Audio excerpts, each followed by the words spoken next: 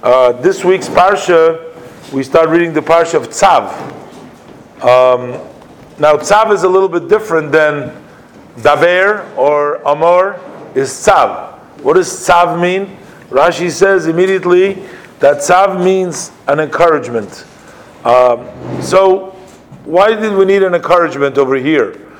We're dealing over here with the laws of the Korban Olah.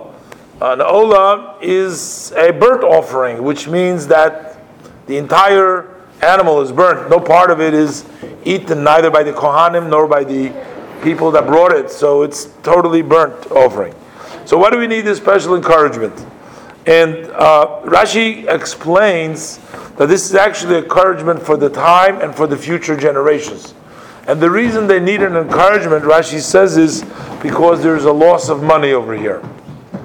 Now, the question becomes, what kind of a loss of money is there? Now, if we were encouraging the owner who brings a Korban Olah as a gift, that there's a loss of money because he's basically burning an animal on the Mizbeach, we can understand what they need to be encouraged because he doesn't get anything out of it. That I understand. But here we're telling it to Aaron, Tzaves Aaron Esbonov. They are the ones that are bringing the korban. They're not spending the money. What does it mean that they're having a chisorin kis, that they're losing money? What kind of a money loss is there? So commentaries give different interpretation.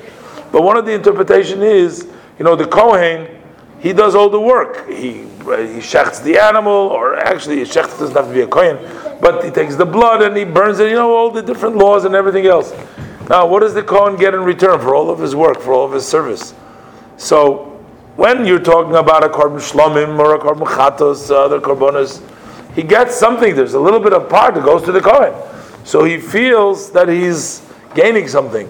But when he's a burnt offering, everything goes for the Mizbeach, even though the skin, the hide is still for the people of the Kohanim. But generally speaking, what they usually get, they feel they're losing out. Why are they losing out? Because they could have gotten a job and couldn't gotten paid for it. now that they're working in the Mizbeach, they're working in the Beis HaMikdash, they're working, and all right, maybe they get a thank you, maybe they don't get a thank you, but they certainly don't get their bills paid with a thank you. So they're not. So that's called Chsorin Kis. Rashi says that's why they need to be encouraged, Tzav, because in that case, the service that they had in the Beis HaMikdash was actually a great privilege for them.